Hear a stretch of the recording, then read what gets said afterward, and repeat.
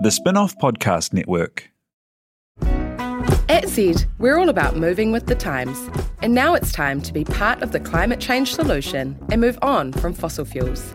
As a company providing fuel to people all over the country, we also know we have a real opportunity to lead that change. We're committed to keeping Aotearoa moving by providing the right energy for everyone. We believe that innovation in fuel and how it's used can make a huge difference to our planet. Find out more at z.co.nz. Are you making the most of your KiwiSaver investment? Generate is an award-winning KiwiSaver provider with a track record of strong long-term performance. Making a smart decision now could add tens of thousands of dollars by the time you reach retirement. Book a no-obligation chat with a Generate KiwiSaver advisor today at generatekiwisaver.co.nz/get-advice. A copy of the product disclosure statement is available at generatekiwisaver.co.nz. The issuer of the scheme is Generate Investment Management Limited, and of course, past performance does not guarantee future returns.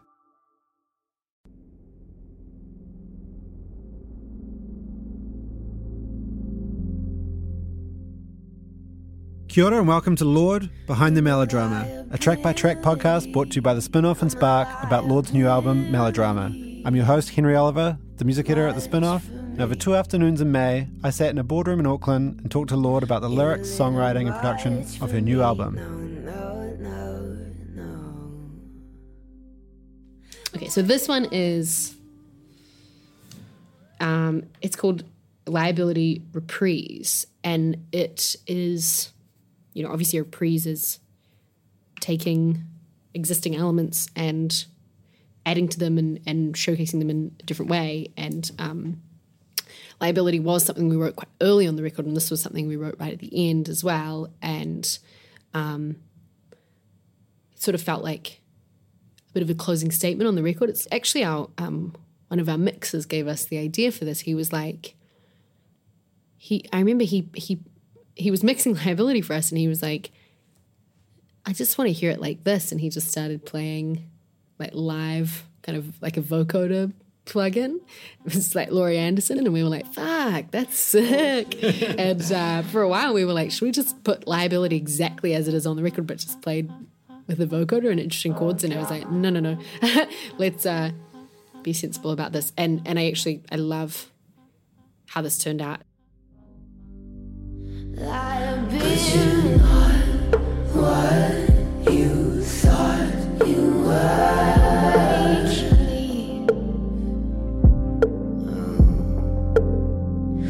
But you're not what you thought you were. Tell me about the writing of that song. So did you reprise a song that you'd already written? Are you returning to that place like emotionally? Are you returning to your kind of notes? You know, you did mention like having written kind of like, you know, a couple of thousand words in the kind of writing process for Liability.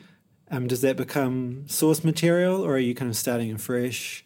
This actually started really fresh and was super just like stream of consciousness, which was not like necessarily a way I wrote very much on this record, but I basically just like got on the mic, and most of this just came straight from the top of the dome.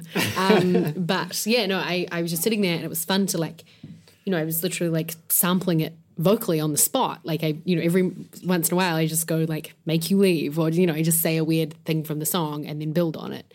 And it really was just like a day of me just like going over and over, just keeping singing it and discovering these new things really intuitively, which was awesome. But I guess, yeah, I thought it was nice to sort of like put a bow on Liability, so to speak, because I guess there was more to say and there was more to talk about. You know, obviously I do say all of the shit that we harbor, make all of the kids in the choirs sing, like... All of the shit that we harbor, make all of the kids in the choir sing. Ooh. That's kind of funny to me, and it, you know, euphemistically, I'm talking about how I go through these painful things, and they're kind of anthems for people, and like in the same way that like in Liability, I'm sort of, you know, being a person of note is something that's a burden for me. Here, I almost it's like the inverse of that. Like I remember the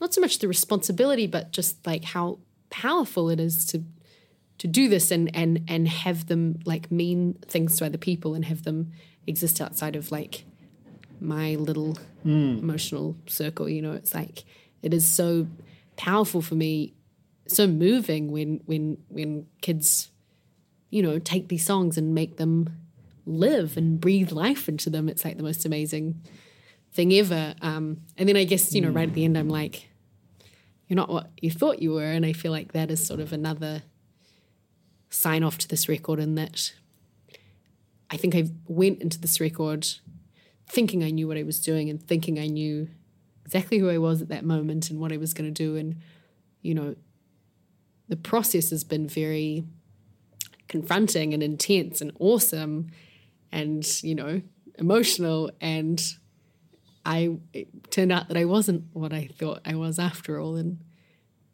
so I think it was nice to sort of say that to myself right at the end there, right at, you know, close to the end of the record. And I think it sort of speaks to the fact that you're never what you think you are. You know, it's just going to keep morphing and you know, I think I know what the next record's going to sound like, but of course I have no idea. Yeah. Like it's going to be really different to what I think it is right now. So I liked that being something that I said so close to the end of the record. A big part of writing this record, and a big sort of thing that I feel like I knew but I didn't know concretely, was that people sort of aren't just good or just bad. I think I'm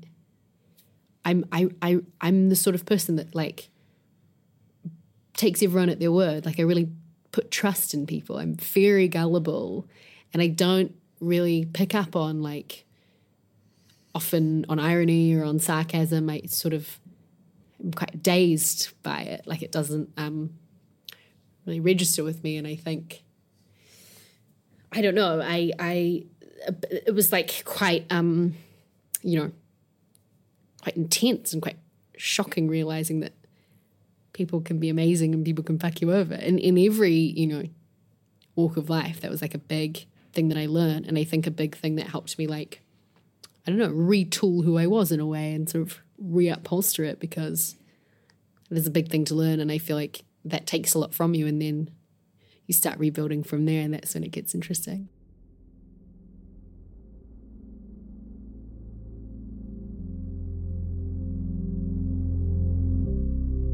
I'm a liability, I'm a liability,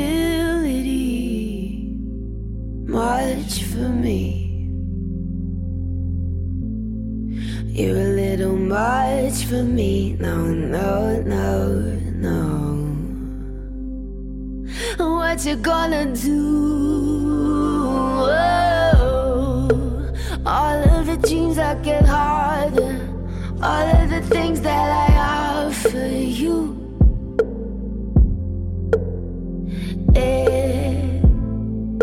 and all of the shit that we harbor, make all of the. This podcast is produced for The Spinoff by Yana Winter and Henry Oliver, recorded and edited by Yana, with additional recording by Jose Barbosa.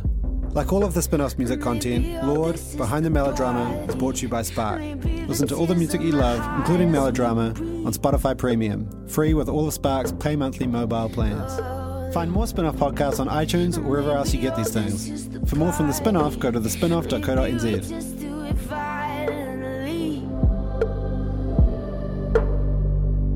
But you're not what you thought you were.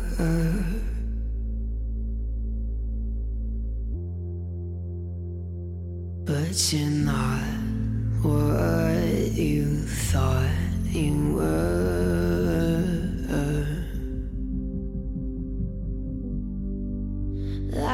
But you're not what you thought you were.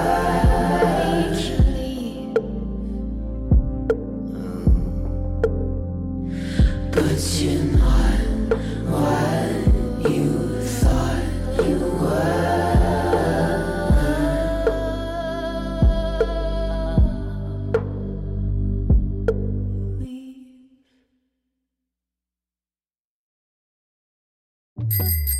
Ready to rediscover the joys of cycling?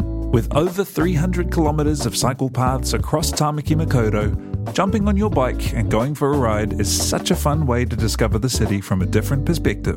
Cycling is getting more and more popular across Auckland, so now's a great time to join the hype and give cycling a go. Head to at.govt/cycling to find your nearest cycleway today. Kia ora e te iwi, Te Aihe Butler here, podcast manager at The Spinoff. If you enjoy listening to our podcasts, consider supporting our mahi by signing up to become a Spinoff member at thespinoff.co.nz/donate. The Spinoff Podcast Network.